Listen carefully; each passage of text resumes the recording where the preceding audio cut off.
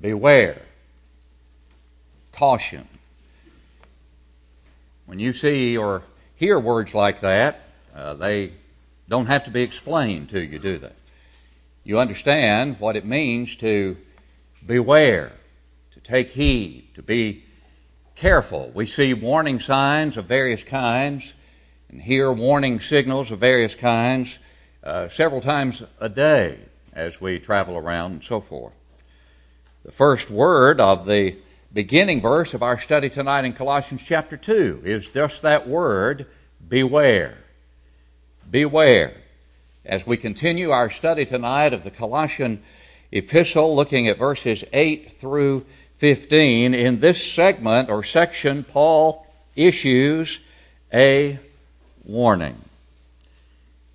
Let's look at verses 8 through 10.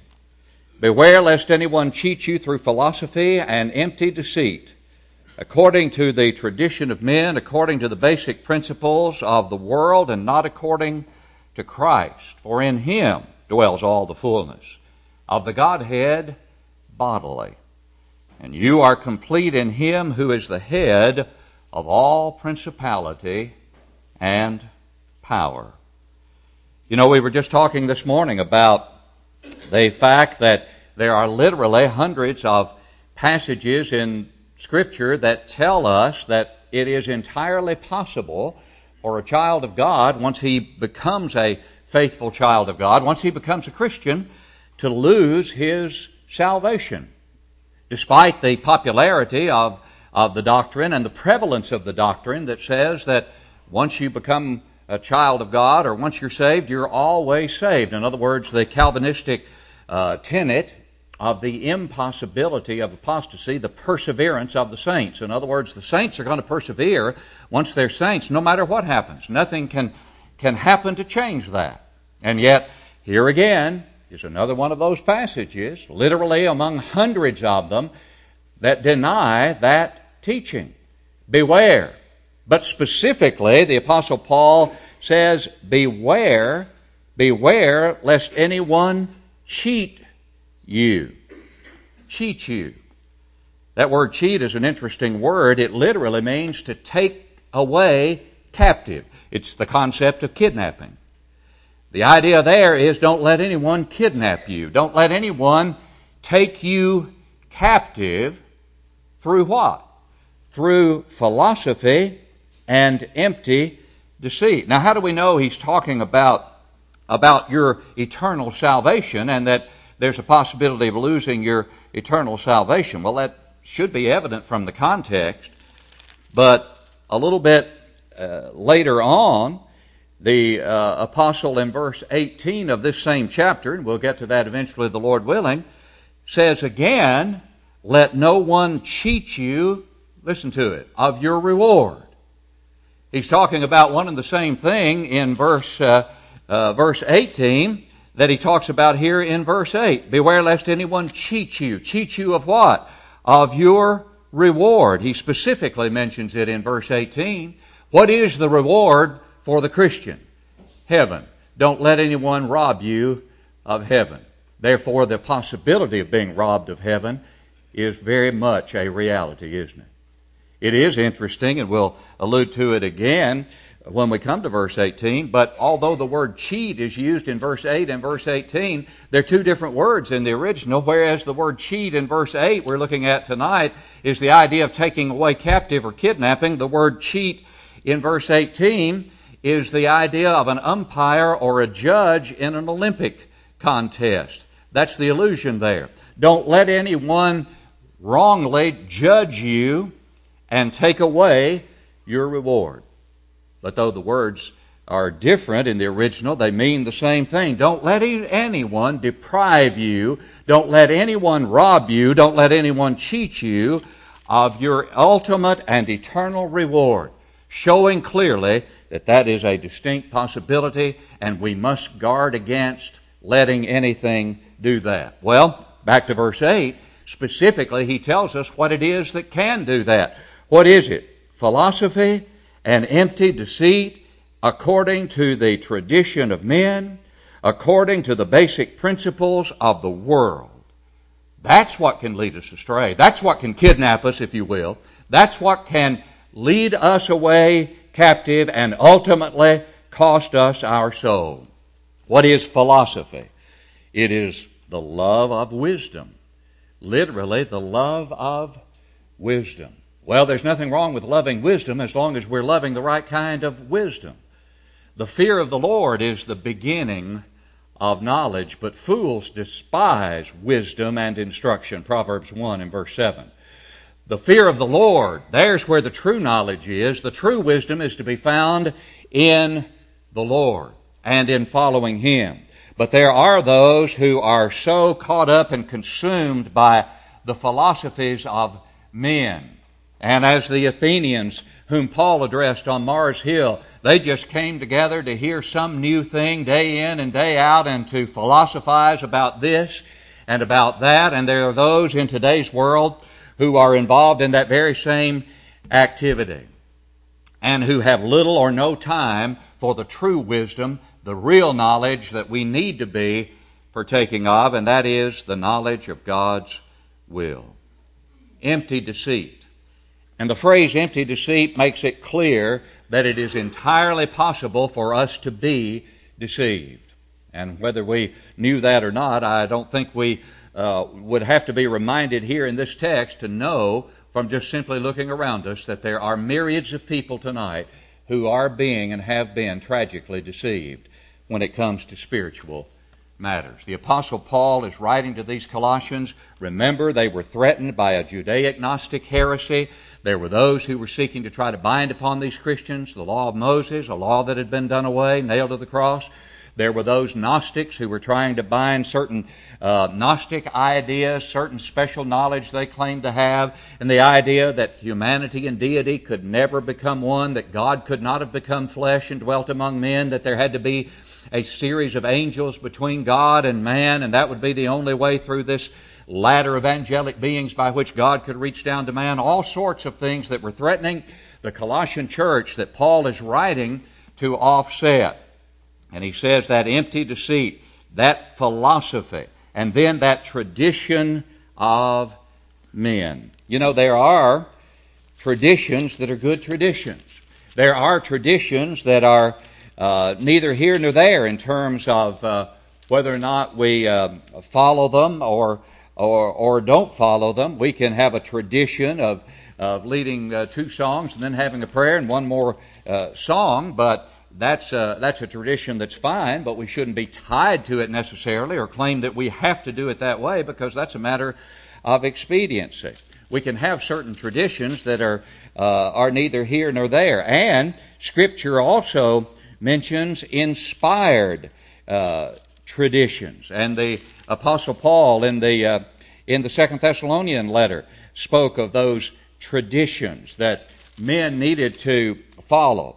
The traditions not of men, but inspired traditions from the Word of God. Look at chapter 3 verse 6 of 2 Thessalonians. But we command you, brethren, that you withdraw in the name of our Lord Jesus Christ, that you withdraw from every brother who walks disorderly and not according to the tradition which he received from us. The tradition there that Paul refers to in 2 Thessalonians 3:6 is inspired tradition.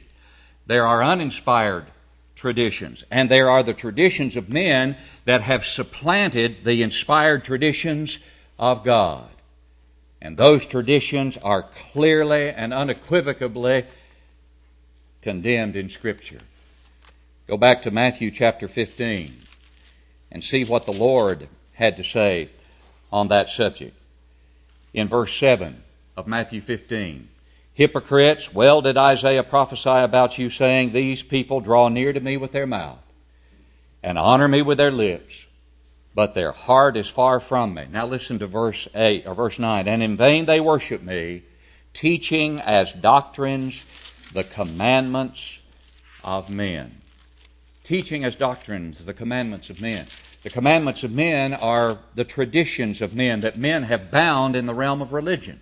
Then when you go to Mark chapter 7, again prophesying of Isaiah, from Isaiah and saying, in vain they worship me, teaching as doctrines the commandments of men. But here in verse 8, there is something additional. For laying aside, the Lord says, for laying aside the commandment of God, you hold the tradition of men, the washing of pitchers and cups, and many other such things you do. Then Mark 7 verse 9, he said to them, all too well, you reject the commandment of God that you may keep your tradition. It's that kind of tradition which the Lord so clearly condemned that Paul also condemns here and says, do not be led captive. Do not be kidnapped by the philosophies of men, by the empty deceit, and by the tradition of men that are according to the basic principles of the world. And that may be a reference to the traditions or the elements of the law of Moses, because there's a similar expression that the Apostle Paul uses in the Galatian letter in chapter 4 and verse 3 when he writes to them in the context, you remember, where the Galatians were being seduced to go back under the law of Moses. And he said, even so we, when we were children, were in bondage under the elements of the world. The elements of the world. And the idea of the law of Moses is under consideration in Galatians 4. So here in Colossians 2, where he refers to the basic principles of the world, it may indeed refer to those elements of the law of Moses that some were trying to bind upon the Colossians here. It may also refer and include some of the pagan ideas that were threatening the church. But notice this expression in verse 8, and not according to Christ. That's everything we need to know about everything else, isn't it, in religion. If it's not according to Christ, we better reject it. We must reject it. Whether it's the philosophies of men, empty deceit, traditions, principles of the world, elements of the world, pagan ideas, or elements of the law of Moses, a law that's been done away and nailed to the cross that served its purpose and was taken out of the way, all of that, and anything else that could be named that is not according to Christ must be rejected. And how do we know what is according to Christ? Same epistle, Colossians, right here where we are. Go over to 3:17 and remember that text. And whatever you do, in word or deed, do all in the name of the Lord Jesus, that is, by His authority, giving thanks to God the Father through Him. Do all in the name of the Lord. Do all by His authority. Where is that authority?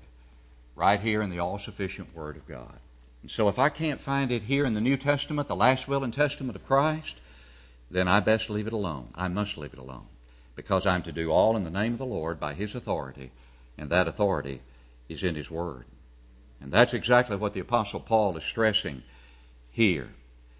And then in verse 9, he says, for in Him, Christ that is, obviously, in Him dwells all the fullness of the Godhead bodily.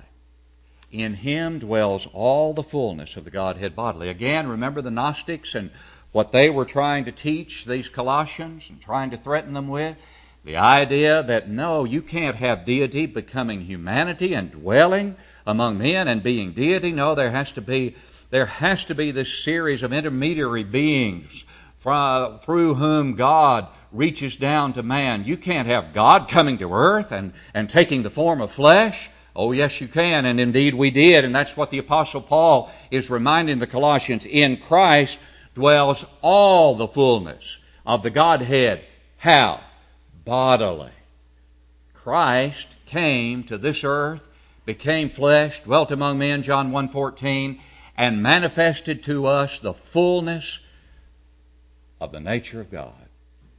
The full expression of God and His will is seen in the manifestation of the Son of God on earth. Remember, we mentioned it this morning. He who has seen me, Jesus reminded Philip on that one occasion, has seen the Father. He who has seen me has seen the Father. And you, verse 10, are complete in Him. It's interesting that the word fullness in verse 9 is from the same word that's translated complete in verse 10. And so what we have is that in Him dwells all the fullness of the Godhead bodily. And how is it that humanity is made full? We're made full in Him. That's the only way you can be made full. That's the only way that you can be acceptable to God, is by being made full, because you're not full without Him. And only in Him are you made full. There's no way to be complete or full outside of Christ, outside of Jesus Christ. Let me make a little side trip here, although it relates to these verses. Thursday afternoon when we were taping David Smith's segments for Good News Today, the Be Ready Always segments. And of course, if you're familiar with those segments, you know what he does, and he takes a certain topic or subject, and usually a key verse or verses, and asks you to write in your Bible and make notes, and be ready always to give an answer to every man who asks you a reason for the hope that is in you, yet with meekness and fear. And he made a very interesting point about when those zealous individuals, those men on bicycles who go door to door and claim to be elders, though they're quite young men, but they come to your door with great zeal and no doubt with great sincerity. He dealt with these verses here as to a very good response to offer to give these young men something to think about and hopefully to study further. How does what Paul said here relate to the Book of Mormon? It definitely relates to the Book of Mormon, because the Book of Mormon didn't come into being until the 1800s. But here in about AD 62, the Apostle Paul says what? In Him dwells all the fullness of the Godhead bodily, and you, and he's writing to these brethren at this time, including them, you Colossian Christians, you are what? Complete in Him. If they were complete in Him in AD 62, then why would I need anything in the 1800s that was another revelation of Jesus Christ? Either they were complete in Him in AD 62, or they were incomplete and still waiting for something else that didn't come till the 1800s. I thought that was a very good point, and a very interesting point, and a very valid point, because these Christians at this time were complete in Christ. And of course we have other passages. Galatians 1, 6 through 9. No other gospel. If we or an angel from heaven should declare unto you any gospel other than that which we preach to you, remember what Paul wrote there? Let him be what? Accursed. Let him be accursed. And so, indeed, we are complete in Him if we are in Him. And these Colossians were complete in Him as they were in Him because they had obeyed the gospel to be in Him. And we're about to get to that. He adds here, incidentally, who is the head of all principality and power, all rule, all authority, heavenly and earthly. Jesus is Lord over all. Heavenly beings, earthly beings. The earthly beings don't submit, but ultimately every knee will bow and every tongue will confess that Jesus Christ is Lord, to the glory of the Father. Now, you're complete in Him, verse 10. But how did you get into Him in order to be complete or made full in Him? We've already alluded to these three verses, 11 through 13, that we're now going to look at. Because remember back at verse 6, where we studied, as you therefore have received Christ Jesus the Lord, so walk in Him. And we said that that's an expression that you hear a lot. You need to receive Jesus. You need to receive Jesus. Well, they received Jesus. But was it by praying a prayer? Was it by mental agreement to the fact that Jesus Christ is the Son of God and inviting Him into your heart, accepting Him as your personal Savior, the popular sinner's prayer theory of salvation? Or how was it that these Colossians received Christ Jesus the Lord? How is it now, down at verse 10, that they were made complete in Him? Verses 11 through 13 tell us. Notice them.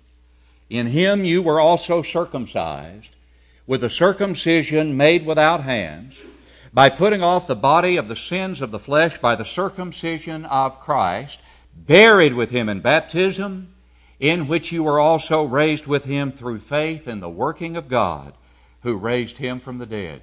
And you, being dead in your trespasses and the uncircumcision of your flesh, he has made alive together with him, having forgiven you all trespasses. There it is, a beautiful description as he uses the analogy of circumcision under the old covenant. The Abrahamic covenant was sealed with circumcision, where literal flesh was removed from a part of the male's body as a seal of the covenant that God made with Abraham. But here Paul says it's not a physical removing of flesh that brought you into Christ and made you complete in him. It's a spiritual circumcision. In other words, where that was a literal cutting away of the flesh, what you've undergone, Colossians, is a spiritual cutting away of sin from your lives. That's what he's analogizing. But how was it accomplished? By being buried with him in baptism, in which you were also raised with him through faith in the working of God. Notice verse 11 when he says, by putting off the body of the sins of the flesh. Putting off the body. Putting off the body of the sins of the flesh. Does that sound anything like Acts 22:16, where the Apostle Paul said, when Ananias the disciple came to him sent by the Lord, he said, and now why are you waiting?